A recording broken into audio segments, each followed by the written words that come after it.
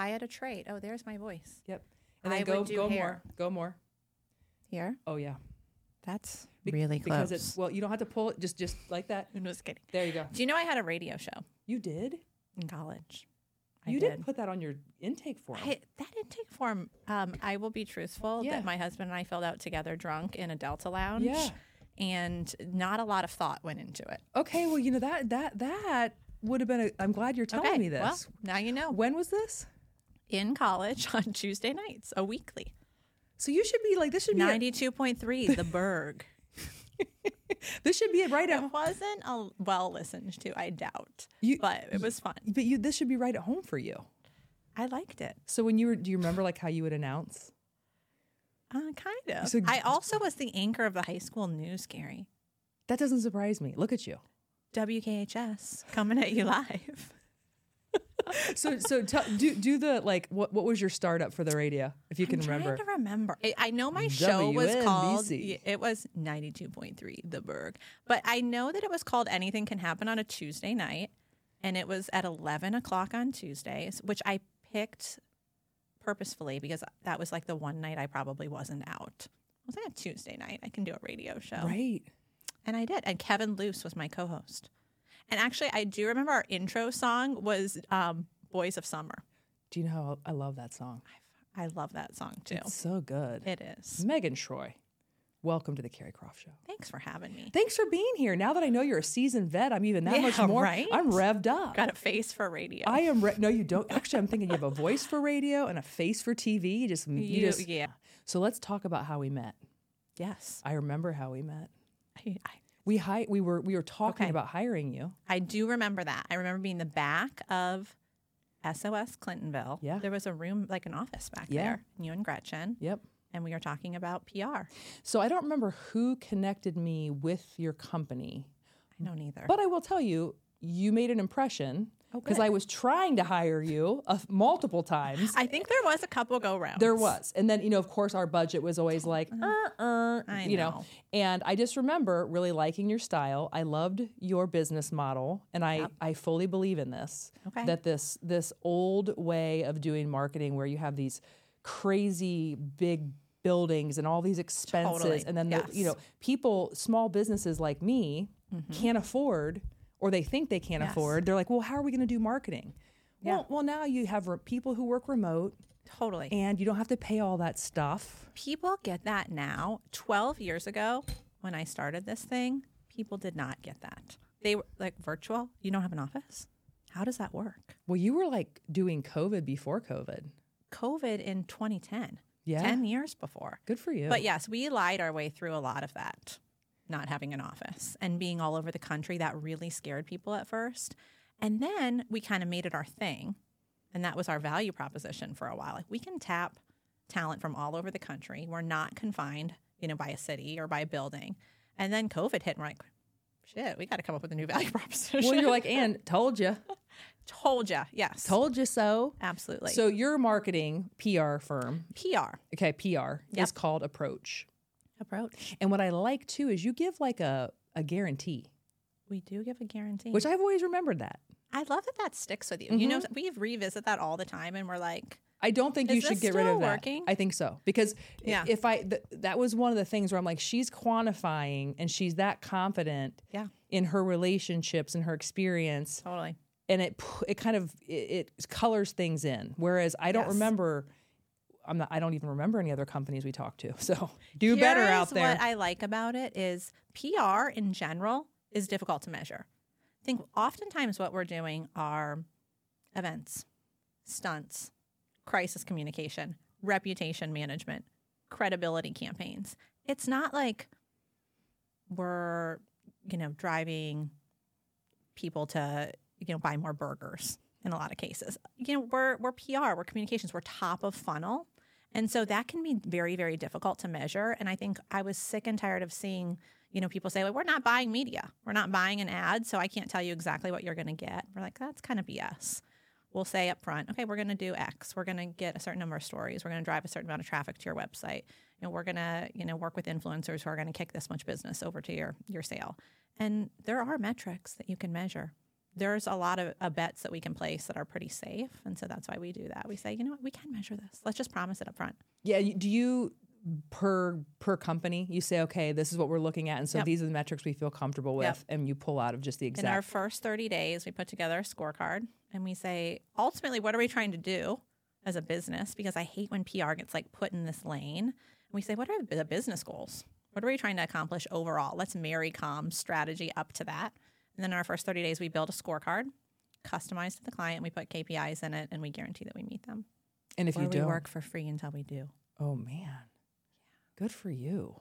You know, you had some hungry days. We don't really have to cash in on that. Probably not. We're good at what we do. You are, but you never know. Like maybe there's one KPI where you're like, well, this one's not going too well. Whose idea was this? Though, it gives us an opportunity if we are off track to then talk to our clients and say, we're not tracking here. Something's not working. So we either need to pivot strategy. We're going after the wrong media. We don't have the right influencer partners here. Something's off. So let's tweak it now. So yes, it holds us accountable. It holds our feet to the fire. And our clients really like that, right? Because we're reporting on this every single month. But really, it's just our way of tricking the client into talking to us up front about what success looks like. Because the worst case scenario as the agency is like, you're like, we are kicking ass. Like, we're hitting like, this is successful. This is working. And then we get to the end of the relationship and they're like, we really thought we wanted X. And it's totally different. So it gets us all on the same page. Yeah, I love that. Yeah. Okay, so there have to be, being in PR and like, handling crises. Yes. And so in that brain of yours, and I'm not even saying you have to pull out like a crisis, but what have been, whether it's like celeb, like what can you share with my voyeur mind? Everyone likes the crisis stories, and it's the one thing I really can't talk about because, again, you're coming in to clean up, and that is a lot of what we do. In an ideal world, we're doing crisis preparedness. The boring part of crisis comms, where we're trying to set a plan. So if something happens, we know exactly what to do. The team has worked the methodology. They know who to call. We have messaging written. But more often than not, we're called in for crisis mitigation, where it's just cleanup. And it is my favorite work we do. And most people hate crisis. But I don't know. I feel like I have this thing in my brain where under very high pressure situations, I don't feel it. Like, I look back at some of the hardest times in my life, and in the moment, I didn't know that I was in deep shit. But afterwards, I reflect on that, and I'm like, oh, that was bad. That was really bad. And I think it makes me good at crisis because I'm sitting there, and I can maybe be the level set, the calm in the room. And that's why you're bringing in the agency, right? Oftentimes, these people are at the lowest moment in their life. They've lost their job, or they're about to be canceled, or they made a mistake, which we all do, and they need help because they're under public scrutiny and they're, in the public eye. And it happens with individuals, and it happens with executives, and it happens with brands overall. A brand makes a misstep and they put something on social media, or an employee goes rogue, and someone needs to be there to help them through what comes next. Man, you guys are probably having a heyday with this cancel culture. It is. It's a lot. So if I were you and I would see a situation like Kanye, do you sit and analyze that and you're like, okay, here's what they're probably doing, or here's what I would do? Or I do think about that a lot. I also am very critical. So if I see someone in a tough spot and they handle it poorly, especially someone like Kanye who has every resource in the entire world to handle the best-in-class crisis teams and doesn't, I am pretty judgy. Well, you're like, okay, he's out to pasture. Just doesn't care. Just does not care at all. I mean, there's zero fucks to give there. Zero fucks to give. Right. But it's interesting work, and it's really rewarding because I'll tell you what, when you get through it, client service is tough, right? Like, you're always under scrutiny. You're always under the microscope about, are you delivering enough ROI? Did we do enough? Did we deliver on every promise that we made? But so clients can feel hard, right? It feels sometimes thankless. In crisis work, and if you can get someone through the other side, they're with you for life. I mean, I have people write, you never have clients write a thank you note. And like, they'll pay their invoice with a thank you note. And that is the rewarding stuff for me, is to be like, yeah, that was tough. They were in a tough spot, but we got them through.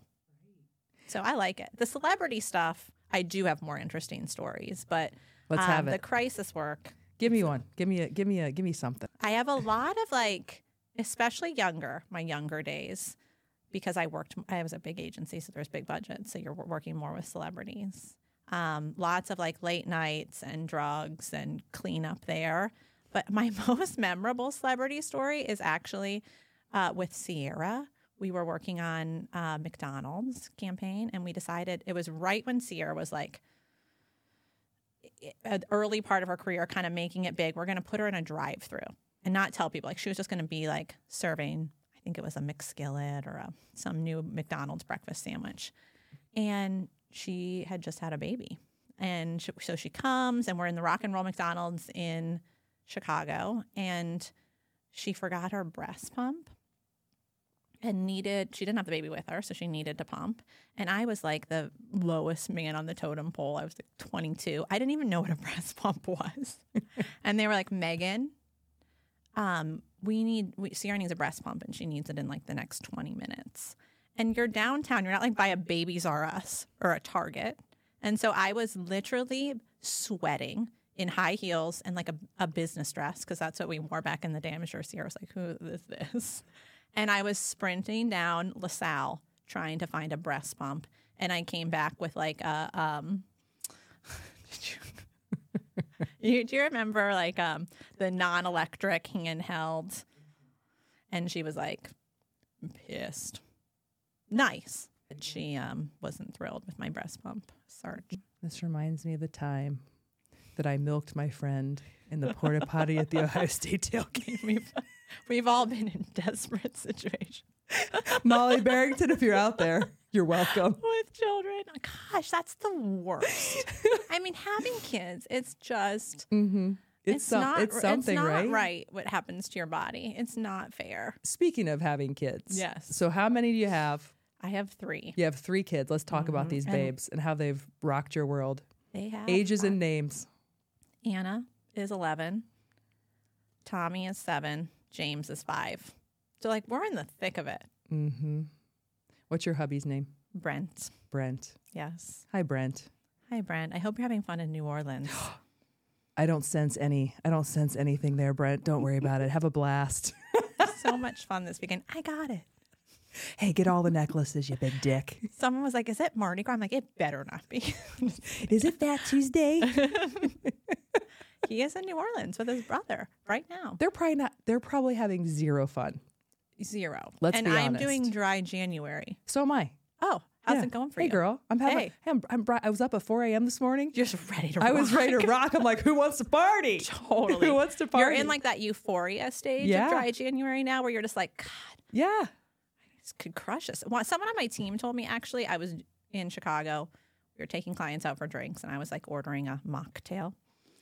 And she was like, oh, dry January is only for old people. Wah, wah. And I was like, excuse me? And she's like, yeah, like, we're sober curious all the time.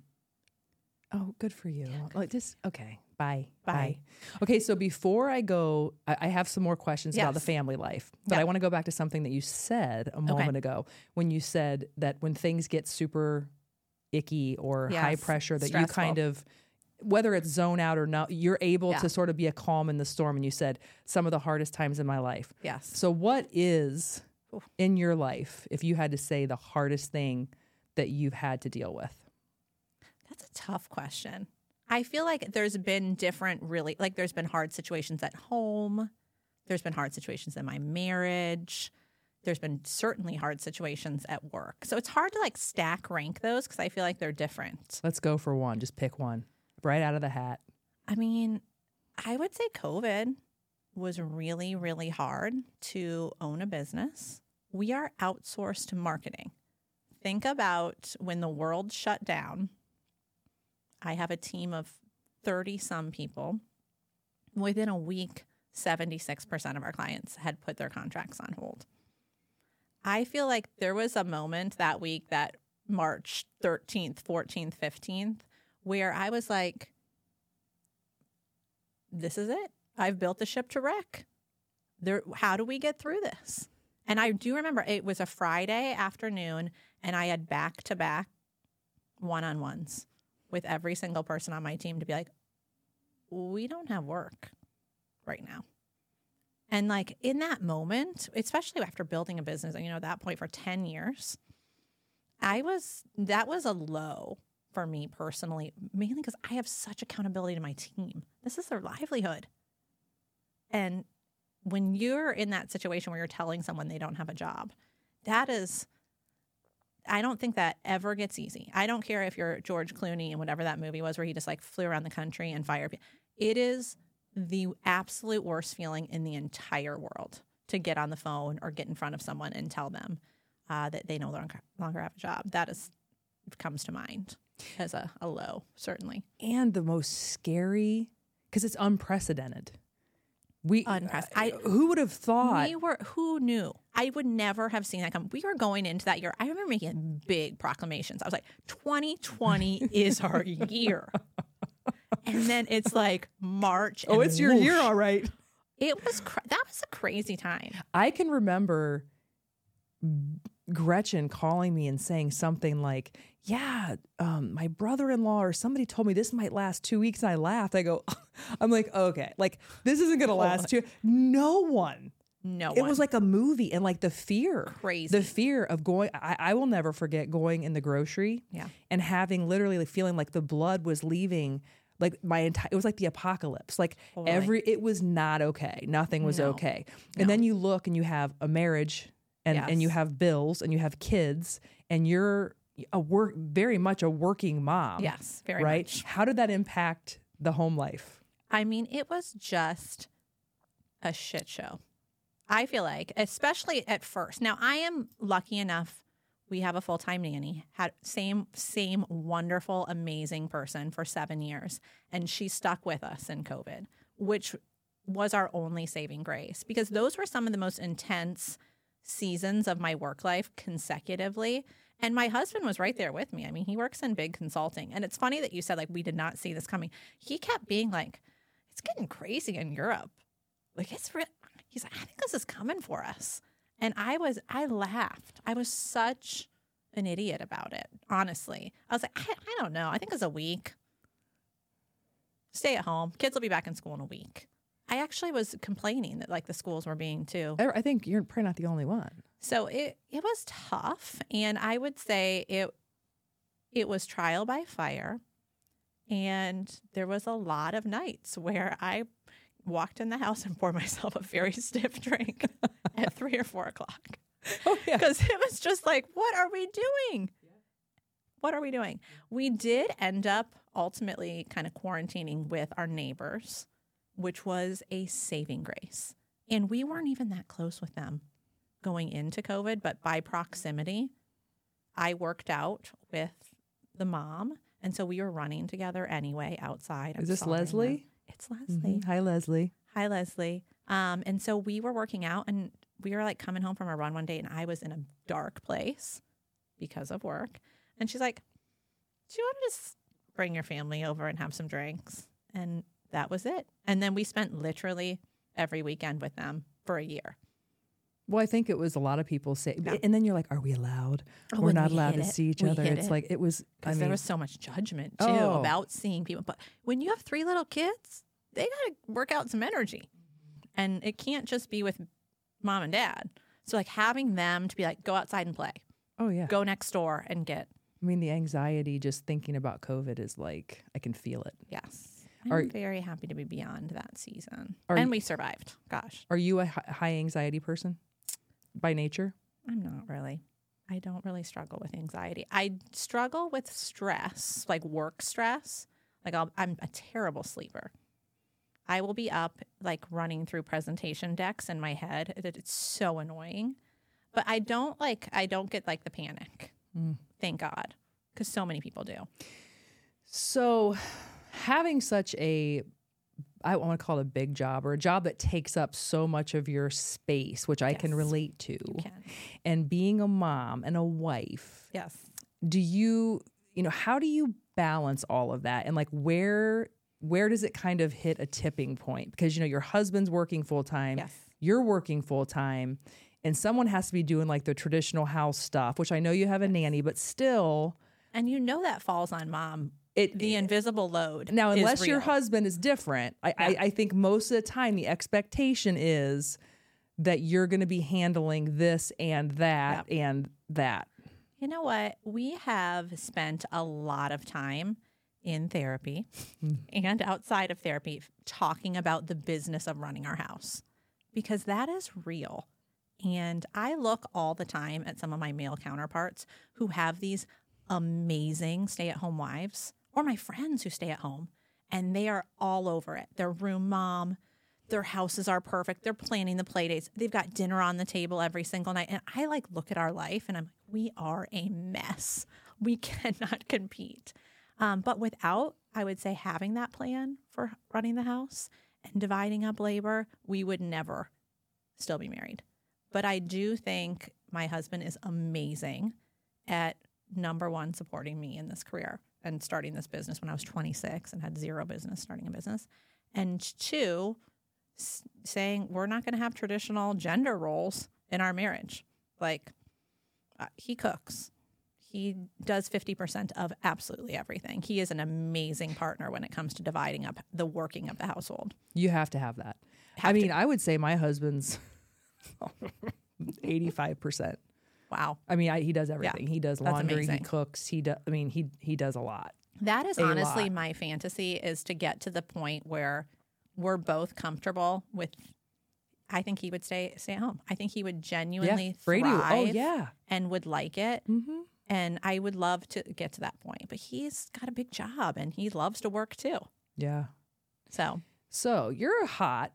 You're so nice. And just tell me more. I mean, you're hot and you're confident. I mean, I could see you back like when you were working in like the big agency days and you were young. Yes. Like, what was your experience like in that world? Especially, I feel like, what was it, 10 years ago, 15 years ago? Yeah. The world was very different in terms of how people behaved. The world and was how you were treated, right? Yes. So did you have any sort of things that happened back then that kind of, you know, imprinted you when you moved on to build this business? 100%.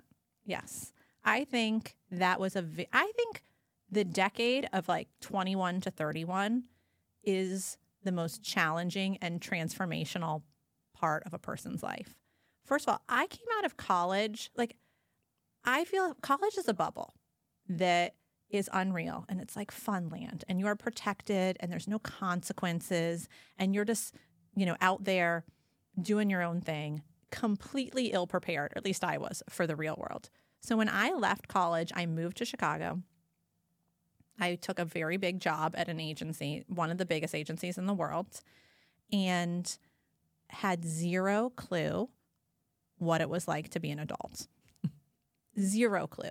I've always had a really strong work ethic, so I worked really hard and I worked a lot, and I had a very competitive job, but I played very, very hard as well and made a lot of mistakes along the way.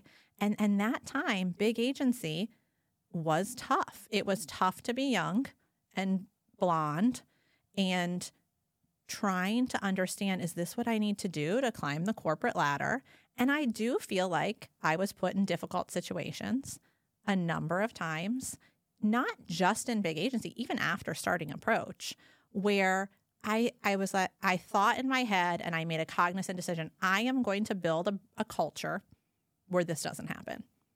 And that might be why I work with 95% women, is because I have been in difficult situations. I remember early on starting Approach, I was working with a pretty high profile celebrity, and it was the worst job I have ever had. I was literally brought in to clean up his messes, essentially, and would get calls at 3:00 in the morning and incoherent texts and tasked with doing things that were literally impossible. I was like, I'm 30 years old. I don't know how to get this video off the internet. And by the way, that's not what I do. Like, that's not what you're paying me here for. So I do think that it was formative for me not just to, kind of come of age in the big agency, but also to be put in difficult situations early on that made me question my values, ethics in business, and what kind of culture I wanted to build as I was starting Approach. Because you have a say in that, right? You have a say in, what our values are as a company and who we're going to hire and, which clients we're going to work with, and being able to say no because I don't, believe in that, or I don't want to work in that environment. And yes, very Me Too-esque, but also just, navigating being a young professional is hard. There's no manual to that. And I do feel I felt ill-equipped coming out of college. We're all ill-equipped. Did you feel like that? I'm still ill-equipped. I'm still looking around going, where's the manual? Because where's the manual? As soon as you figure out, as soon as you've built the process, the universe is like, all right, let's plot twist this one. 100%. There's something new. Now you have to build another manual. Yes. So it's like, I just have learned to kind of do what I can. Yes. Hang on loosely, Megan. I just hang on loosely. I like by a thread. Sometimes, so I excited about this year. I was like, I'm just going to tiptoe into 2024. I'm not going to make any big proclamations. I'm just going to ease in, not ruffle any feathers. It's going to be a good year. The soft landing is coming. We are hanging on sometimes. Do you feel like you have to, do you struggle to be present sometimes? So when you're with your kids, so like you've worked all day, and now it's kid time. Oh, and that is so hard. And it's very different, but you still have, and I'm just projecting my experience. Yes. So you tell me where this is right and where it's not. So I still have 12 things that need done because you don't have a job where it's like, okay, you punch in, you punch out, you don't think. No. So you're constantly sort of tying up loose ends. So you're battling with yourself. You're like, okay, right now Dane really wants you to build a fort, or he wants to do the marble run, right? Yes. And you've got so do you struggle with being present? Is it a muscle you feel like you constantly have to try to build? 100%. You know what? I feel like the biggest hypocrite sometimes because I'm like, no screens, no YouTube, except on Saturday mornings from 9 to 10 when mom wants to sleep in. No YouTube. And then I'm on my phone. Or got to take this. Again, tying things up, answering late night emails. In a crisis situation, there's no 9 to 5. You're working until that person wants to go to bed. Yes, it is hard. I think the transition from work to home and parenting is hard regardless. I think when you work from home, so I have a studio at home and we built a carriage house so that I could be close.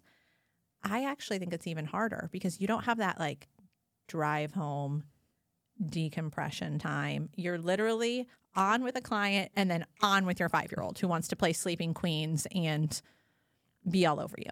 That's tough.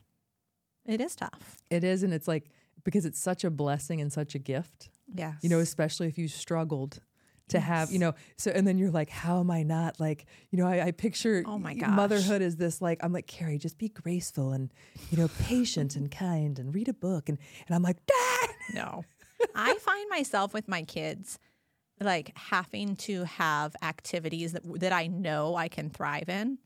I love to bake. I think because I'm kind of exacting. I love getting the measurements exactly right. And so that's a fun mom thing.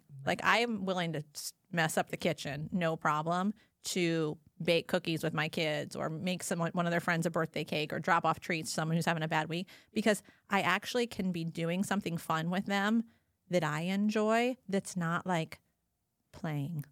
I'm a terrible player. I think you just hit the nail on the head for me because I that's exactly what I say is I have to find things, and that's so selfish. I mean, what the hell? God, you're the worst. I have to find things I like doing, and baking happens to be one of them. So we go to the store, we'll pick out the flavor, we'll hand it out to the neighbor across the street or next door. Yep. And we're doing these science experiments now where you can use food coloring and baking. We're doing that tonight. It's fun. You're a fun mom. Well, see? Until I'm not. Well, I try to be. I really, really do. We ski together. We're going skiing Sunday. I'm a big skier as well. I'm a terrible skier, but I'm trying to get, I just want him to be able to do it. So yeah, you have to find something that you're interested in. Otherwise it feels like torture. It does. It feels like torture. And if I'm not a good faker. I'm not either. With my kids in particular. So like, I don't know, like you're spot on. You have to find the things that you do well and invite them along on the journey. Now, were you very planned out? Like when you got married, you're like, okay, now we're going to have 3 kids, and then you get pregnant right away and everything goes great. Like, were you like a textbook? Not really. I got married. First of all, I dated my husband for like 1 second before we got engaged. And I was a child bride. I say all the time. I met him and it was like, boom. I knew that I wanted to marry him. And we literally dated for maybe 6 months and got engaged. So I did not want to have kids right away. I was much more like, we should probably get to know each other. How old were you when you got married? 25. Oh, yeah. You're a babe. Babe. And so we took some time before we had kids, which was, I'm so thankful for that period in my life where you just had only yourself to worry about. Sometimes I'm like, what did I do? Like I worked out at night sometimes. I cooked dinner. I ate sitting down. It's crazy to me to think about that period. And then my husband's older, and he very much wanted to start having kids. And it took me a little bit of convincing. I always knew I wanted a family, and I thought I wanted a big family, 4 or 5 kids. And then I had my daughter when I was 28 or 29. And then we struggled to get pregnant with our second. And so we have kind of a gap between my daughter, who's almost 12, and my son, who's 7. We had a couple miscarriages. And I thought maybe we'd have one, or we'd adopt or do something else. And then worked with actually Dr. Shepard, who you know. Shep dog. Love She's her. the common thread to so many vaginas. She is. And she delivered all of my babies. Who has their OB deliver all their babies? I did. I'm telling you, Shep dog is the And queen. she got me through some tough times. And when I saw her on your show, I was like, oh, of course they're friends. Mm-hmm. You see her and you're just like, no, she's literally the best. She is the best. She is the best. So then we ended up having our boys like pretty then in short order, because at that point my husband was like, if we're going for 3, we got to go now because I'm getting old.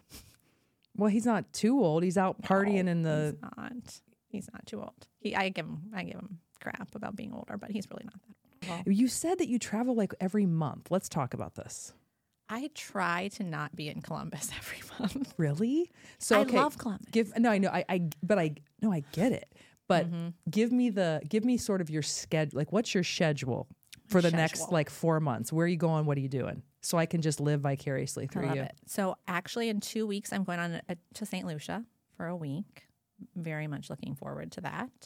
We actually have a little investment property on St. Simon's Island, which is off the coast of Georgia, I was in a weird place in COVID, if you didn't get that from the interview earlier. Right.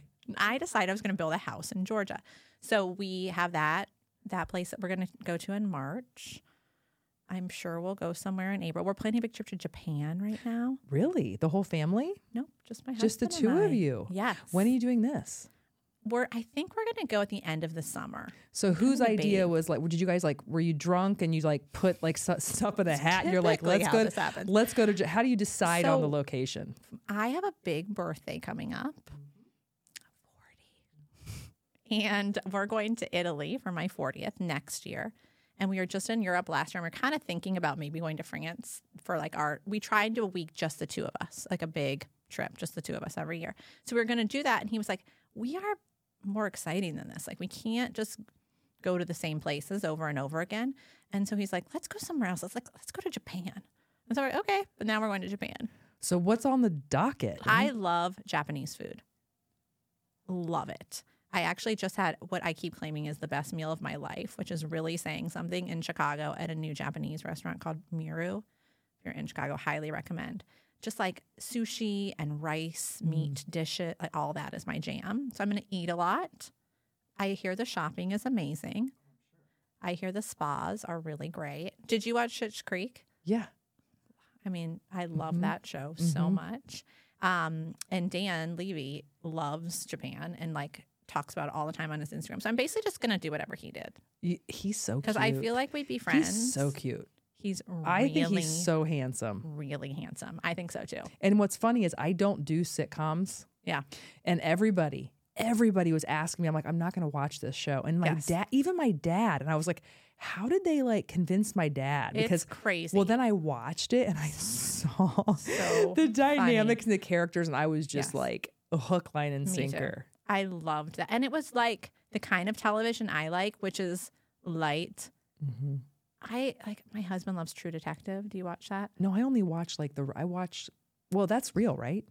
Is True Detective real? No, it's like on HBO. No, it's like there's a different crime. They just started a new season. I'm into Dateline, 48 Hours. Like I'm a heavy hitter murder mystery girl. You need to watch True Detective. Season 1 is epic. Okay. With Matthew McConaughey.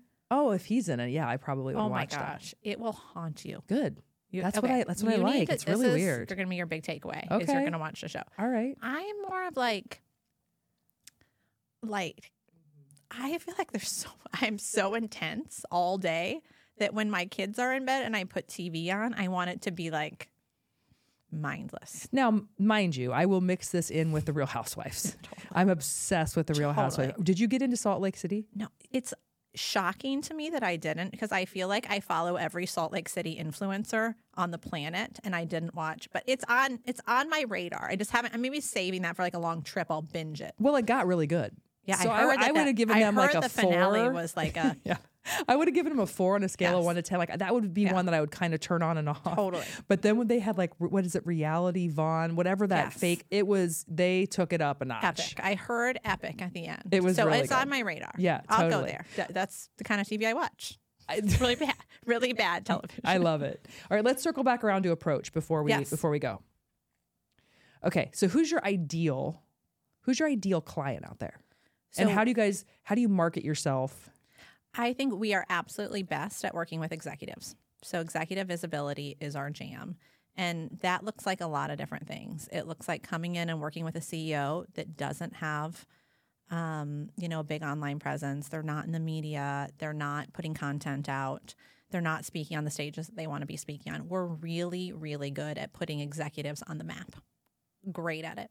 And then on the flip side, and our more consumer work is going to be your traditional PR. And that's influencer engagement, social media, media relations. And we get to work with, that's the fun stuff, where we're working with like Crate & Barrel, where they're influencer agency of record, where we're managing, all of their big partnerships. And then we're, putting digital ads behind that content.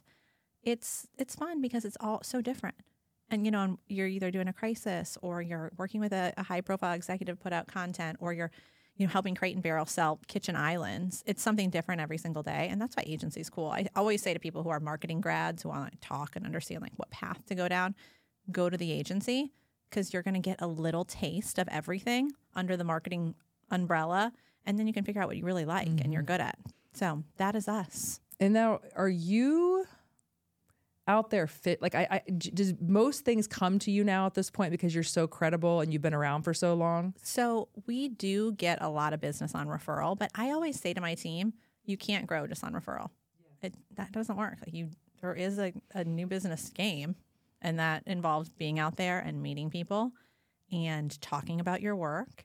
And for, our sales team, pounding the pavement and making connections and making calls. And it's the least sexy part of business. Like, no one likes to talk about sales, but it is integral to growing a business. And I actually love sales. I would say 70% of what I do is business development, because I like coming in and saying like, okay, Carrie, like, what are your challenges? Like, why is business slow? Or why is this location underperforming? Or who is the target audience that is choosing someone else over you? Because that's where the creativity comes, in, and we can say, here would be something fun to try. Let's, do this off the wall campaign, or this stunt, or, this ad buy to solve that problem. I like that stuff. Yeah.